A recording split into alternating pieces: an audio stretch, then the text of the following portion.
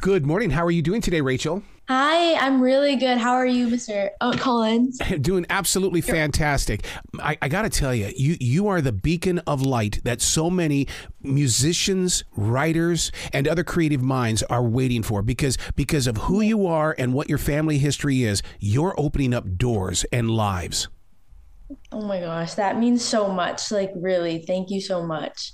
Like, hearing that from somebody else, that makes me want to grow as a person and just continue this journey. And I'm really grateful for that. What has the journey been like? Because every person has their own story, because something invited you to step free of your bedroom singing, and now the world is watching you, Rachel. I know. I did not realize that I would be on a TV nationwide and just have everybody look at me. But what happened during this journey was that obviously I've been singing ever since the age of 2, and my dad's side of the family has a very musical background. And so I felt that it kind of was passed on to me, and music was kind of like in my genes. So I did have that already. And I had the help of my grandma and my dad kind of helped me pursue this dream and build it up to where it leads now. And I've also had a lot of music teachers and experiences along the way during school just to help me with that. And I felt that over time I was singing and I was doing this and that, but I wanted to take a bigger leap into this experience and opportunity. And I didn't feel like I was doing enough. So I wanted to take that leap and kind of do the voice and see where my passion goes. And it kind of did help me want to do it rather than having other people telling me, hey, you have to do this, you have to do that. And it just made me want to work harder. So for this journey, it did help me want to keep pursuing singing and hopefully see where this goes. And I'm glad that everybody so far has seen this journey of mine and seen how much I've progressed. You know what's really interesting about the story you just shared is the fact that I do a thing called defragging. And defragging is asking yourself the questions and then questioning yourself the answers. And the reason, and see, for you to take that leap of faith was you asking yourself, okay, I want more than this. Well, what are you going to do about it? And then yourself gave you that answer. You didn't have to run to anybody because you just said that. That says you are a leader in your process of growing. Thank you. Oh my gosh, that means so much. Honestly, when I was auditioning for this, I was like, I didn't have anybody with me. I was on the bed and I was like, what am I doing with my life? Like, I was laying on the bed and I was bedbound for the whole 5 hours. And I was like, you know what? I'm just going to sign up and see what happens. And here we are. So it did something really good for me, and I'm just really happy that I did it. Making that move to sign up, because I mean, all of a sudden, you have to hit that button, and then there it goes. Now you can't bring it back in. What was that like for you? And was it a cold moment of silence, or was it, I don't know, just do it? I think I was just like, when I signed up, I was like, I don't know what I just did, but I did it. So let's see what happens. That's what my reaction was. Like, I didn't tell anybody I was going to do it. Like, nobody knew in my family. My family was just like, waited out 5 more years until you're 20, waited out till you're settled with college and stuff, because I'm a senior. So I felt that my parents thought that the transition from senior to college this season would be a little hard. So taking on that task of being on The Voice, but as well as also being a student senior and having a lot of things to focus on and work up for the upcoming year, I felt that they were kind of scared for that. But I felt that singing, it doesn't feel like a job to me. So obviously I felt that doing this was an opportunity and another step into my journey and dreams. So I didn't feel that it was going to be something I would have a burden with, Yeah. You being a senior in high school, you've got big things on your mind, like prom. That's right around the corner. No, doing this, it made me feel like I didn't have to be in those certain areas anymore. Like being at school, kind of doing the senior activities and stuff. I didn't feel that was going to be my first priority anymore. Having this experience, I was just like, there's better things in life than going to senior prom or doing senior bowling night because I looked forward to that stuff. And I was like, okay, I could have just stayed home the whole time. So hey, I gotta give you a compliment on something because I'm a 3rd degree black belt and watching people's body language is part of the training. The way that you keep your hands open and your fingers spread is positive. That means that you're constantly receiving positive energy. So you're going to be known for your hands as well. Wait, you're a black belt? Yeah, I am. I couldn't get over the fact that wow. Thank you. I just love talking with my hands. Sometimes my parents are like, put your hands down. Like you do not want to converse with somebody like this. But I'm like, this is like how I express my words. So I was like, oh man, if you could see this studio, everything is away from me because my hands keep knocking everything away. And like the microphone has to be in a position so I don't hit the microphone. Oh my God, no, that's literally me. Like when I record stuff, I'm like, I have to tie my hands or they have to put it in my pockets or else I'll hit the mic. Like, because when I sing, I love to like get in people's faces just like this. It's so bad.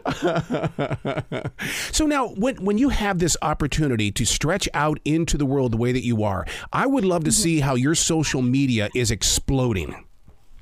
Oh, it's drastically been like going up and up. And I was so shocked. Like, I was like, whoa, like, honestly, the social media thing, it was kind of the last thing that I would have thought of. But when my auditions and battles aired, I saw my following go up just the whole week. Like, it was crazy. And like, I was just like, before posting on social media, I was super insecure about like posting covers and stuff. Mm-hmm. But now that people have been commenting and reaching out to me about like producing music, releasing music out, and just like kind of reaching out to the world and sharing my dreams and sharing my gift that I have, I just want to start doing that because before I just had a lot of people and like in today's society, we get judged a lot on how we base our social medias and what we post. Right. So I kind of fell into like just posting about like what I'm doing and like where I'm at and not a lot of singing covers.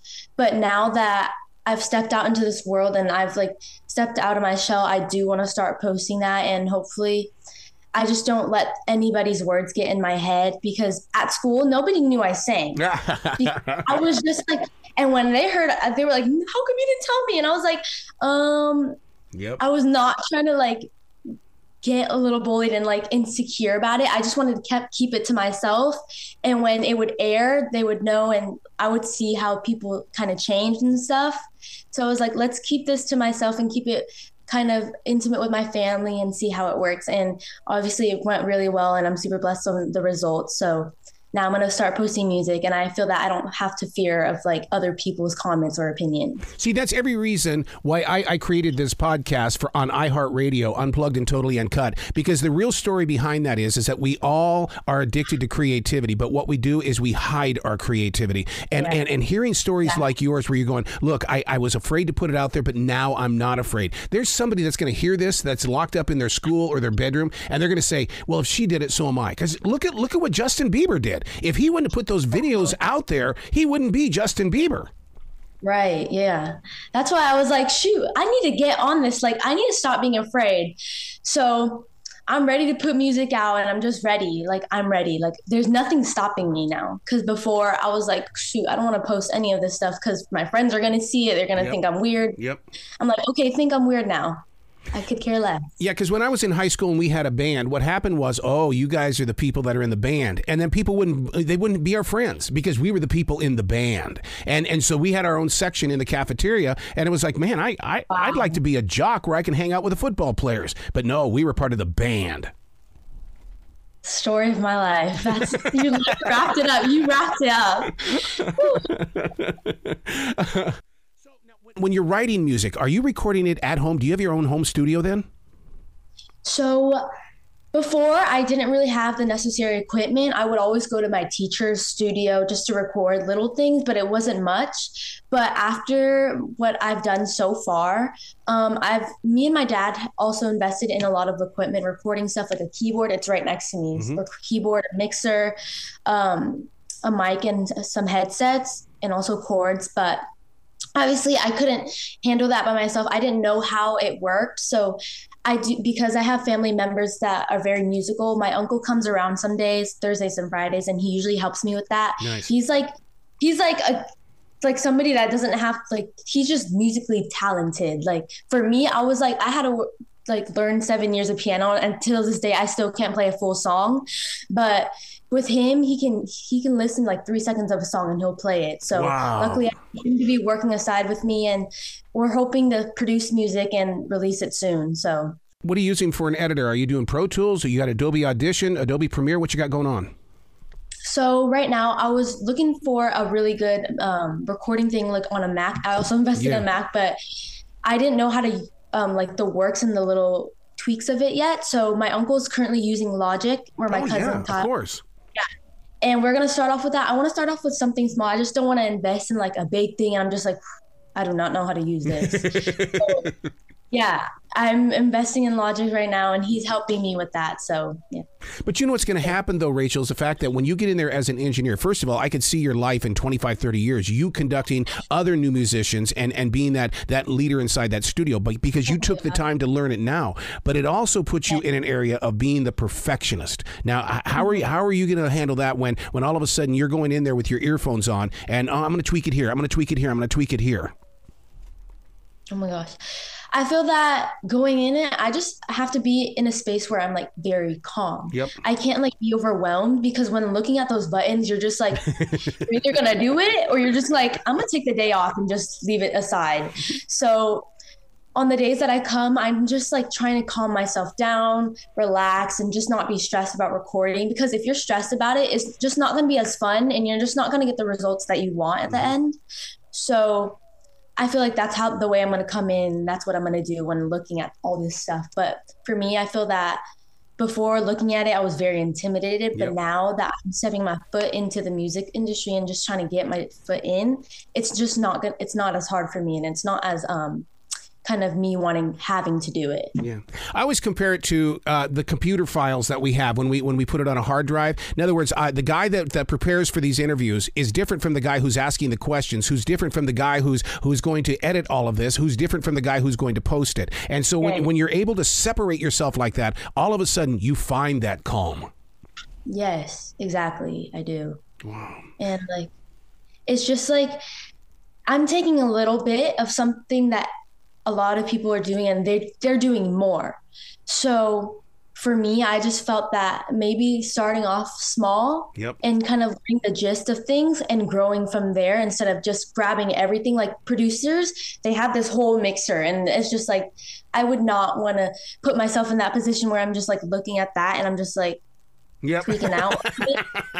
So I like got myself little things just to start off, and that way I can grow from there. I feel like for me, I'm the type of person, I just want to grow. I just didn't want to take this opportunity and be like, okay, now I got to do big things, you know? I just wanted to grow and kind of go in my own pace. Wow. See, that's thinking smart. That's, what do they say? Don't work smart, don't work hard, or something like that. And it's like, it's learning how to do it in the baby steps, because it's those baby steps that are going to create the gigantic foundation that's going to hold you up.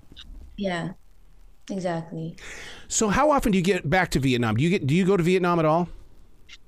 So actually this December, I'm coming back to Vietnam for vacation. Yeah.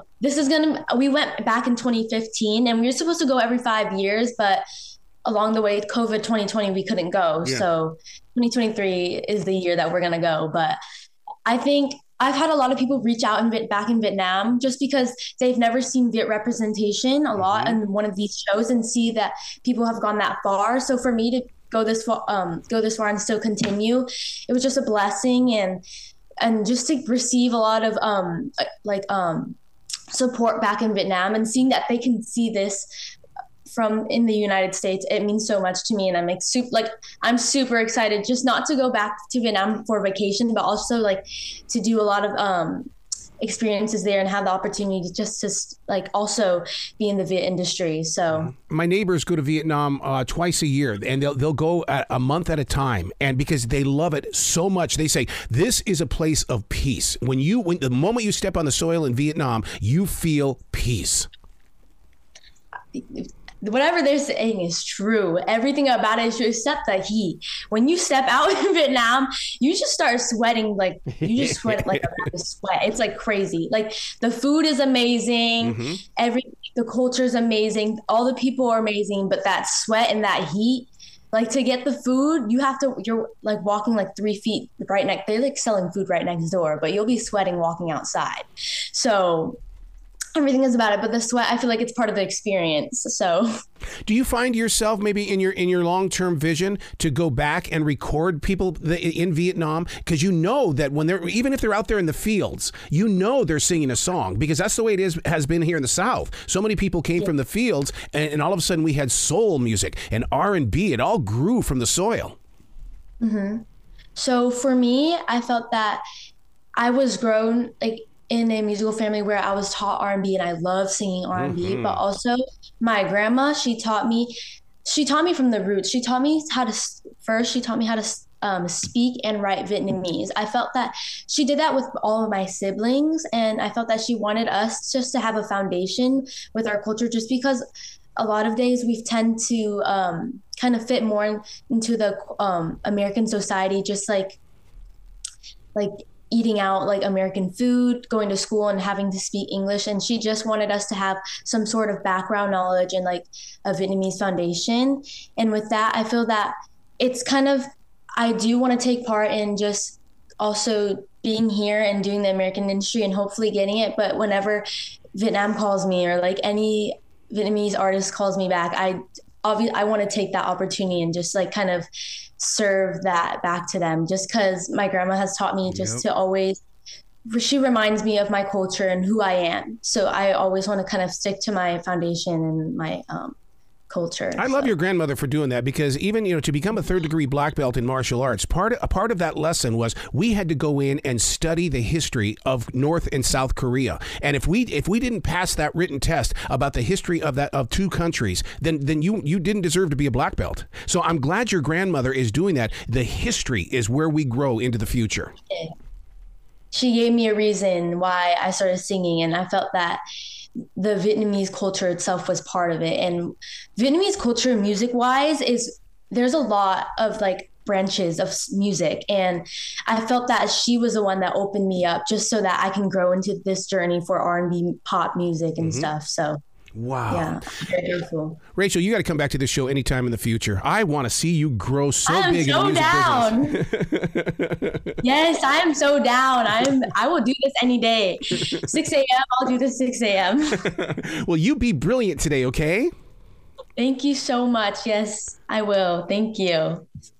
Thank you. Have a good day, Mr. Collins.